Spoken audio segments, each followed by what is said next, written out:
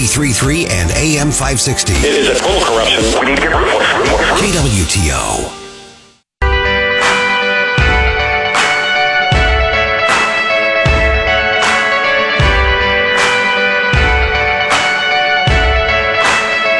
This is the Elijah Haahr Show. Follow us on Facebook and Twitter at 93.3 KWTO and stream us on the 93.3 mobile app. Welcome back to KWTO, an hour down, hour to go. Hey, we've talked a lot in Missouri about marijuana legalization, but over on the West Coast, they're decriminalizing a lot more than just marijuana. They're decriminalizing plant-based psychedelics.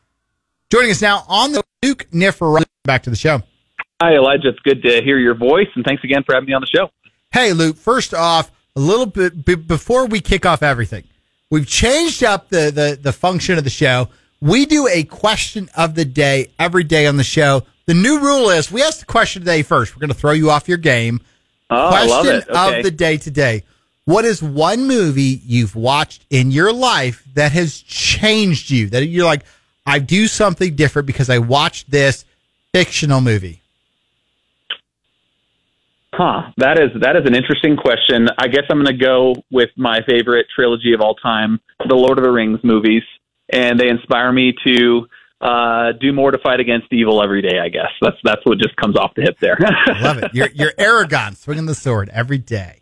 Well, that is a very honorable notion. Thank you. Luke, first off, you're from Colorado. You do work all around the country on drug policy. What's going on the West Coast right now? Yeah, I mean, the West Coast is just a free-for-all at this point. What we are rapidly seeing is that cities and communities all across the West Coast are allowing just drug use generally, from marijuana to psychedelics to all other drugs, like Oregon, where they decriminalized all drugs, fentanyl, everything. And we're seeing that the consequences of the drug free-for-all is creating a dystopian world that nobody wants to live in. When you have the mayor of Portland, who, as recently as just 3 years ago, marched to defund the police and dismantle the, system of law, now he's saying we need to recriminalize the public use of drugs in Portland. When that's happening, it's really a failure. And so I think what we're seeing is lax drug laws create crime. They create a lack of safety. When we have more people getting high on whatever the substance is, you have a lot more problems. And so I think that's kind of what we're seeing right now. And unfortunately, states like California, which is advancing legislation now to legalize a whole bunch of psychedelic drugs, are just continuing to push further into that drug nightmare, which I think is just not sustainable. I think it's going to have to change. Yeah, one of the things they focused on, particularly recently, is all about how it's plant-based, it's natural, and there's some people, and I know people that their argument or their thought process, and these are good people, are like, well, listen, natural things, whatever is natural is okay. What's your response to people that say that? Yeah, I mean, I'm just getting so sick of this, like, hyper natural kind of like religion, like anything that is nature is good. I mean, opioids come from plants. Okay, so the term plant-based does not mean it's safe. Opioids come from plants. Tobacco comes from plants. Poison ivy comes from plants. Poison ivy is a good one.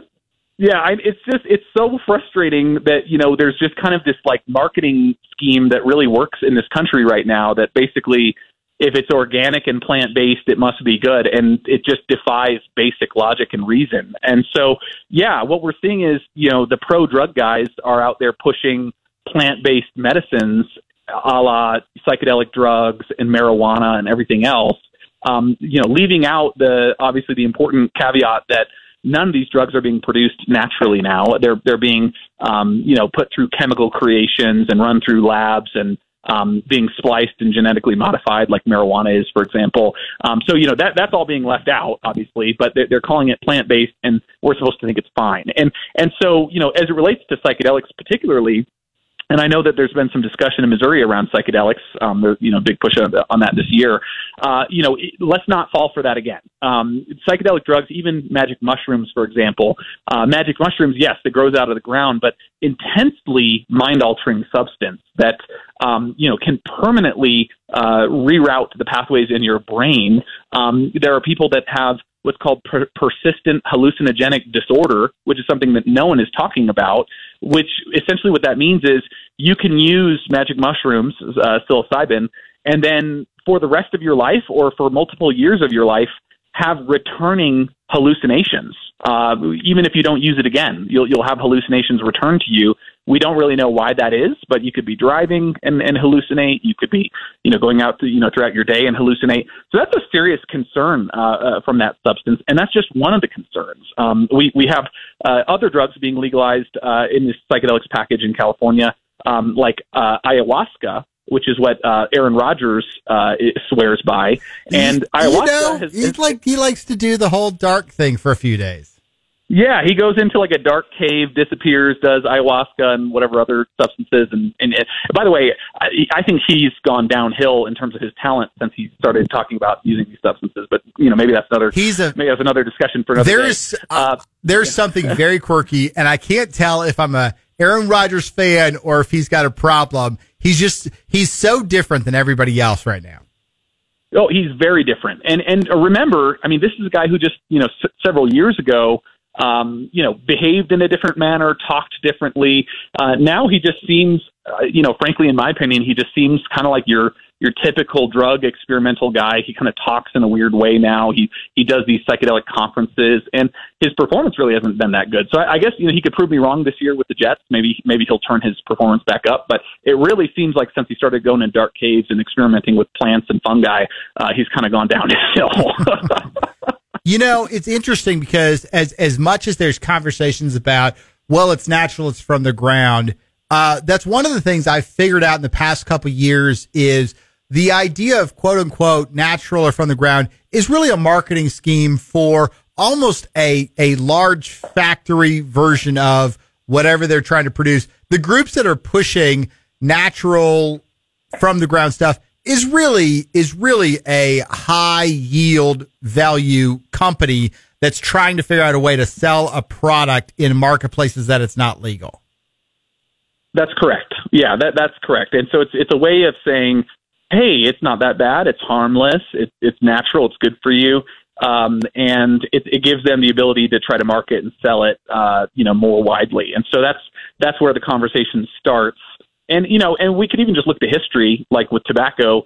People were growing tobacco plants and crops thousands of years ago and, smoking tobacco, and there were no issues with cancer, et cetera. But once that got in the door into an industry, then the industry realized, okay, we can't mass produce this cheaply if we're going to keep it in the quote unquote state of nature. So we're going to start splicing it, modifying it genetically, et cetera. And so then we had the invention of the cigarettes, which is where they were able to mass produce this and push it out. And that's when we saw real dark changes happen. So it's kind of like get the camel's nose under the tent with this nature talk, and then start really commercially, chemically altering it and selling it everywhere.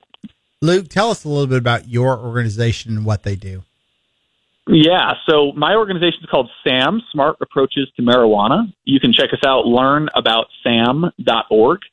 We're the nation's top nonprofit organization advocating for a science and just common sense-based approach to marijuana laws. We don't want to see marijuana legalized or commercialized, but we do think we should have more research on the medicinal value of it, et cetera. And then we have another organization we just started last year, which is called the Foundation for Drug Policy Solutions. And that website is gooddrugpolicy.org. And that organization works on psychedelics. It works on opioids. We're working on all the other drug issues and trying, again, to keep this from becoming a drug free-for-all in our country. I mean, I just don't think San Francisco and Portland should be the model for our drug laws across the country. I think we're seeing when we allow more drugs to be out there, used and legalized, we start to see all the issues with quality of life, like homelessness, crime, et cetera. And I think that's one thing. There's sort of a stigma or this idea in politics the quote unquote libertarian view of like, hey, I just live and let live as long as, you can do anything with your fist as long as it doesn't hit somebody else's face, and therefore drugs should be legal. You're not really hurting anybody else. There's this idea that that's the panacea of politics, and somehow that brings Republicans and Democrats together. But some reason the idea of this never actually comports to what gets done. And wherever they've done this general or gross legalization, we always end up having a ton of problems. And certainly, I think anybody can look at the West Coast, Portland, Seattle, San Francisco. It's a hellhole right now of a combination of homelessness and panhandling and open air drug markets and opium dens, and it's not working out. And how is it that there's a view that gets sold that never actually comports to get to what gets done, but it keeps getting sold over and over again? Yeah, well, I think it's just based on this logical fallacy that you can make a bunch of decisions personally and it's not going to affect anybody else. It won't affect your family. It won't affect your friends. It won't affect the community around you. And I think it's intuitively, it sounds great until you see it in practice. And so, particularly with drugs, this is the case. When someone is using fentanyl, for example, or somebody is, getting high on whatever other substance it is, it immediately affects their family. Anyone who's grown up in a household where somebody was, addicted to alcohol or addicted to any other substance will tell you that affected them. It immediately affects their coworkers and the people in their community because people who get high, they'll go out and drive. They will come to work high. They'll be absent from work. There'll be issues, in the places in they're involved. And then what you have is when someone develops an addiction to any of these substances, it immediately begins to ruin their life. They begin to make decisions that they wouldn't make normally in order to feed that addiction. When they start running out of money, they steal from relatives. Then they start stealing from the general public. Then they start committing crimes. This is why crime increases when you have more drug use, because people who are high or addicted make bad decisions. It's not, that's not crazy to think about. That's just that's the way that it is. And so we're seeing that happen at scale now in cities like Portland and San Francisco, where, we're sorry, but it's not a personal decision. When you get high, you're affecting the people around you. When you get addicted, your life is starting to head downhill, and then it starts to impact everyone else. And so this libertarian pipe dream, unfortunately, people don't make decisions in a vacuum. It affects the community around us. That's why we have these laws. And so I think we're going to start to see the pendulum swing back on this. Look, we don't need to go back to a full-fledged war on drugs and lock up people who are addicted. But I think what we're realizing is you can't just legalize these substances, legalize their use. We need to have consequences for use. We need to stop public use in all of those issues, because that's where we're getting homelessness. That's where we're getting crime. And I don't want to get too philosophical here, but there's this big disconnect, because a lot of people are like, well, we tried banning alcohol with the 18th Amendment and we undid it. And drugs are no different than alcohol. They all impair your senses, but they're a victimless crime. Is there a difference between the regulations on alcohol and the regulations on drugs? Yeah, there definitely is a difference. And so, we obviously hear that a lot. Here's basically what I would say in short is alcohol is a substance that has, been around in Western civilization for thousands of years, in accepted uses. And, 60% of the country uses alcohol. And so there's just no eliminating that. Now, that being said, 100,000 Americans every year die from alcohol-related deaths. Alcohol is the number one drug involved in arrest in this country by far, more than fentanyl, more than heroin, more than marijuana, more than anything else. Alcohol is the top drug involved.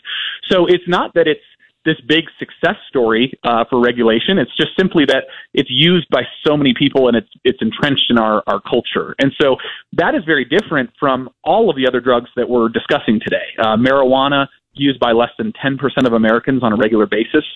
Yes, half of America has tried marijuana in the past, but most people do not use it more than 2 or 3 times in their life. Then you talk about the other substances, fentanyl, heroin, et cetera, other opioids. Very few Americans, as a percentage of the population, use these substances regularly. So these are substances that we can control, that we can continue to ban the use of. And, good grief, if you think about bringing the level of use of other drugs up to the levels of alcohol or tobacco, it's frightening to think about the consequences of that. So I just don't think that's a world we can envision. Very good. Luke, again, for people that want to follow along with the work that you're doing or be in touch and ask what they can do, how do they follow you on social media or get involved with the organizations that you're involved with? Yeah, check me out on Twitter, Luke Niforatos. You don't even need to try to figure out how to spell my last name. I'm the only Luke, N-I-F, Luke Nif on Twitter. So check me out. Check out our organization again, SAM, Smart Approaches to Marijuana, Foundation for Drug Policy Solutions at gooddrugpolicy.org. Check out those organizations. Check out the work we're doing. Again, I mean, from our perspective, look, we can't have a dystopian world where Portland and San Francisco are our model for drug policy in this country. If that's the case, crime and lack of safety for the public are going to be, huge issues in our future. So we have to push back on this narrative of, plant-based medicines and natural drugs, and let's have them out there and let people do whatever they want to do. That is not working. We're seeing that that's not working. So we have to push back on that narrative and not be ensnared by it. Luke, have you ever seen Requiem for a Dream? I have not seen Requiem for a Dream. So 20 years ago, Jared Leto. But if you ever want to watch a movie we're going full circle to a movie that impacts your life. Requiem for a Dream, fantastic movie, and it's about four people, very different walks of life. Each one of them, in some way, comes in contact with drug that starts to affect their life, and whether it's cocaine or marijuana or even just like ephedrine and diet pills, each one of them sort of walks down this lane. And I don't want to give away anything, and I'm not even sure I'd recommend it. It's one of those movies you watch one time in your life, you're like, I'm never watching that movie again, but you'll never, ever forget the movie. It's one of the two movies that I would say in my life affected how I thought about these issues. Wow. Okay, I'm going to put it on the list. I hadn't even heard of it. I'm going to check it out.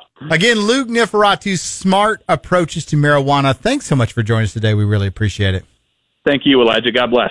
God bless. All right, that was Luke Niforatos. We got lots more to go. Don't forget, coming up, 5:37, the best, most popular part of the show today, the Snake Draft, most inspirational pump-up music, the hype jams. You don't want to miss it. Yeah, there's a rhythm. Yeah, there's a feeling.